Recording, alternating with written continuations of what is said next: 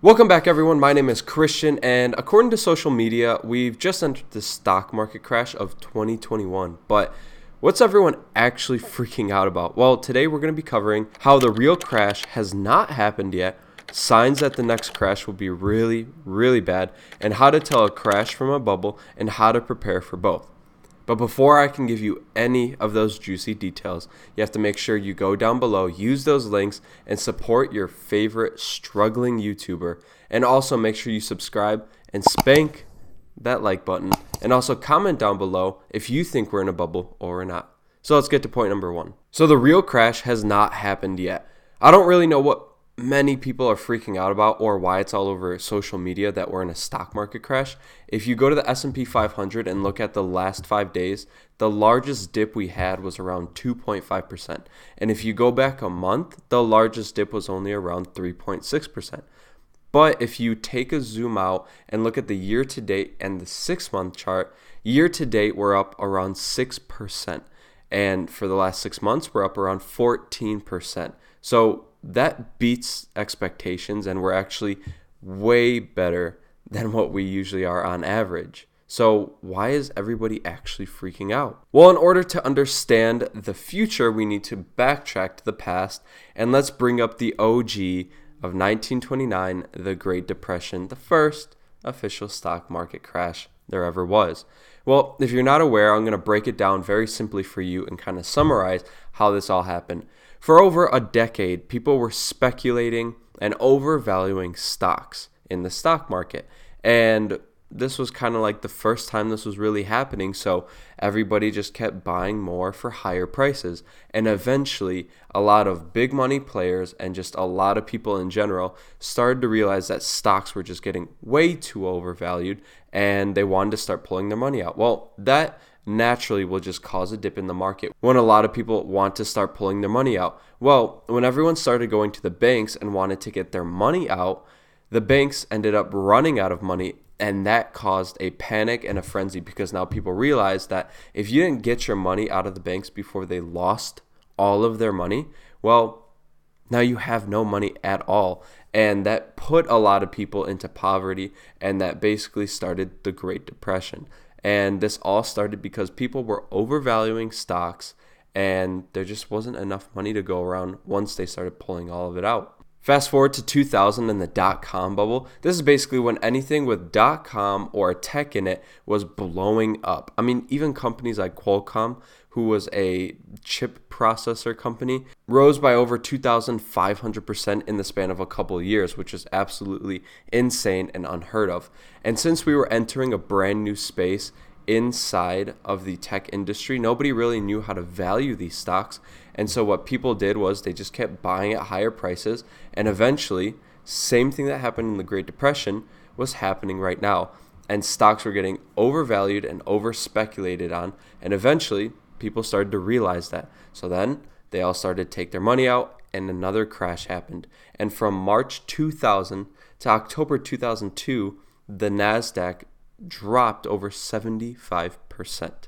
And to fast forward to everybody's favorite market crash in March of 2020, the pandemic crash. And basically what happened was when lockdowns hit and the pandemic hit, everybody got fearful, everybody got scared, and that kind of caused the stock market to crash. But a lot of people don't know, but stocks were also and still are overvalued. And in a couple of days, the S&P 500 and NASDAQ dropped over 13% in just a few days. And to prove that we're still in an overvalued market, I have to show you an indicator called the Buffett indicator. Now, basically what this is it shows you the market value in stocks versus the GDP, and it'll show you if stocks are overvalued, fair value, or undervalued. And right now, we are probably in the most overvalued territory that we've ever been in. And if you can look at the chart, the internet bubble was over a 2 standard deviation, which caused that first market crash. Another market crash that's not on here is also Black Monday, and that was also a very overvalued market. Now, one time we did have a crash that it was kind of at fair value was the Great Recession back in 2009, and that's just because of how banks were doing stuff. But if we fast forward to today, February of 2021, we are in the most overvalued part that we've ever been in. So anybody with half a brain can understand that we are definitely in bubble territory. Which brings us to our next point. How can you tell a bubble from a crash? So there's no set in stone number that defines a crash or a bubble or pullback or a correction, but this is just how I like to think of it. So first we have a pullback, and a pullback is basically natural. It has to happen within the markets, especially when you're uptrending. So typically a pullback will be anywhere from 0 to 5%. Now, pullback's big brother, a correction, is also natural and happens typically in an uptrend or in a downtrend as well. But it's going to last for longer, and it's going to be a longer correction. And yeah, so I just use the same word. But basically, a correction is going to be anywhere from like 5 to 10, maybe even 15%. And again, it's going to last a little bit longer. Now, a crash, at least in my opinion, because again, there's no set number for all this, a crash is anything where the market will drop more than 50% of its high. And typically, you can label that as a crash. So many people get a bubble and a crash confused pretty often. So just to tell you what a bubble is basically when you're talking about whatever market you want, real estate, crypto, stocks, hair and beauty, YouTube, whatever it may be. And that market is now in an overvalued territory, which when we looked at the Buffett indicator, we are more overvalued than we've ever been in our history. So yes, we're in a bubble right now, a very big one. And another indicator or another cycle I want to show you is the bubble cycle. So if we look at the lifetime of a bubble, basically how it starts is the stealth phase. This is when smart money, smart investors, and big investors get in. This is when they get it at fair value. Then you have institutional investors like hedge funds and banks and stuff like that, and they're starting to flood the markets. Typically, after this, stocks start to do pretty good. It gets attention from the media. Then you have the mania phase where the public starts to get in, the Wall Street bets, everybody on Robinhood, M1 Finance, Webull, everyone starts getting excited, enthusiastic, and greedy. Now, people aren't really taking into account that these stocks might be overvalued or this market might be overvalued. And what's really interesting is once you hit the top of the new paradigm, you have a bull trap where the market dips very hard. And isn't it kind of similar to what happened in March?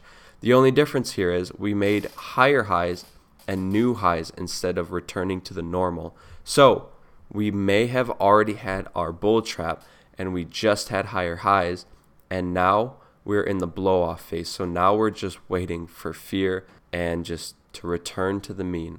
Those are the cycles of the bubbles, and if you look at anything like the S&P 500 or the NASDAQ, it's pretty obvious that we are in the blow off phase. And now really all we're waiting for is the return to the mean. And that's when all the stocks are going to plummet over to that standard deviation of 0. And that's when stocks will be fair valued. And another thing to keep in mind is that the everything bubble has not crashed yet. Because when you really think about it, nobody's making money right now. I mean, most of the people are unemployed or just not making enough. A lot of people are on unemployment, and yet the markets are still getting flooded with a lot of money. Isn't that kind of interesting? Also, interest rates are at their lowest, so borrowing debt is probably the best time to do that, and a lot of people are starting to do that. And another thing is that the Fed is printing oodles of money, and that's just not a good thing. So lastly, let's talk about signs that this next crash will be really, really bad and probably the worst one I've seen in a while. So the first thing is the pandemic. We've never seen anything like this pandemic. We've never had mandatory lockdowns, the stimulus spending, we haven't gone through this. So getting out of this will also be something brand new to us and will be something very, very different. So that's something we have to keep in mind because we have no blueprint of how to correctly get out of this pandemic. Point number 2 is that government spending has been at all-time highs. I mean, I have to look at my notes for this one because this is absolutely insane. So in 2020, the government spent around $2.6 trillion in stimulus spending. That doesn't include all spending, just stimulus spending. Now they're trying to pass a bill for 1.9 trillion in 2021, which would bring the total to around 4.5 trillion dollars. So in 1.5 years, the government has spent $4.5 trillion. And the crazy stat I want you to think about is that in 2020 alone, more than 20% of all the US dollars in existence were printed in 2020.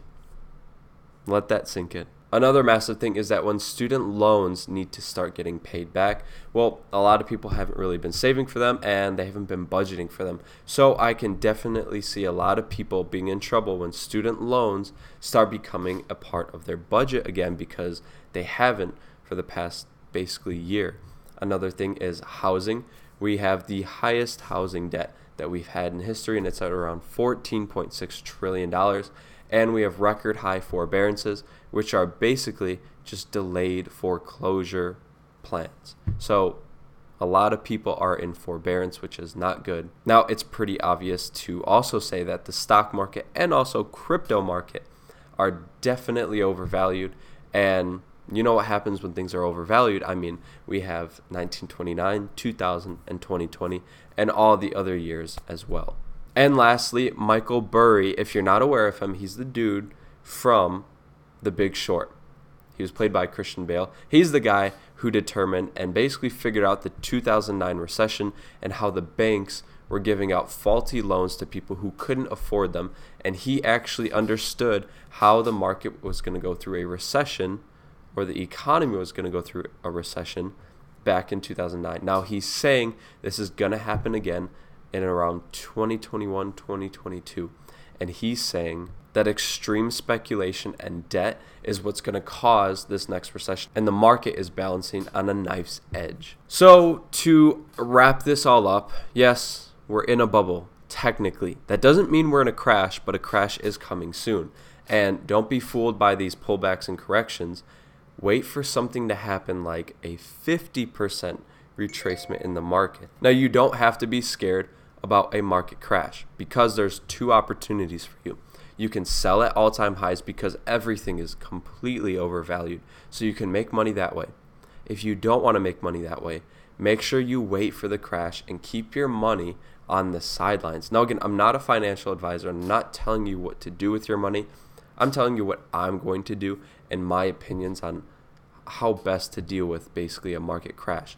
And I think a really good way to avoid getting screwed over is making sure you have some money to invest when markets are basically at fair value or undervalue. Because when you buy at that point, you already know the markets are going to go back to being overvalued, because that's just the cycle of investing and our economy and everything. So if you guys enjoyed this video, I would really appreciate if you could subscribe down below, help that YouTube algorithm. Also, spank that like button. And also leave a comment down below if you enjoyed this and if you think we're in a bubble or when the next crash is going to happen. And also, don't forget, make sure to use those links down below for your favorite crypto savings account with BlockFi. And also sign up for M1 Finance and Robinhood. And I don't even have Robinhood, but I guess you could sign up for them. But I'll see you guys in the next video, and thank you for sticking this long. I really appreciate it. See you guys. Peace.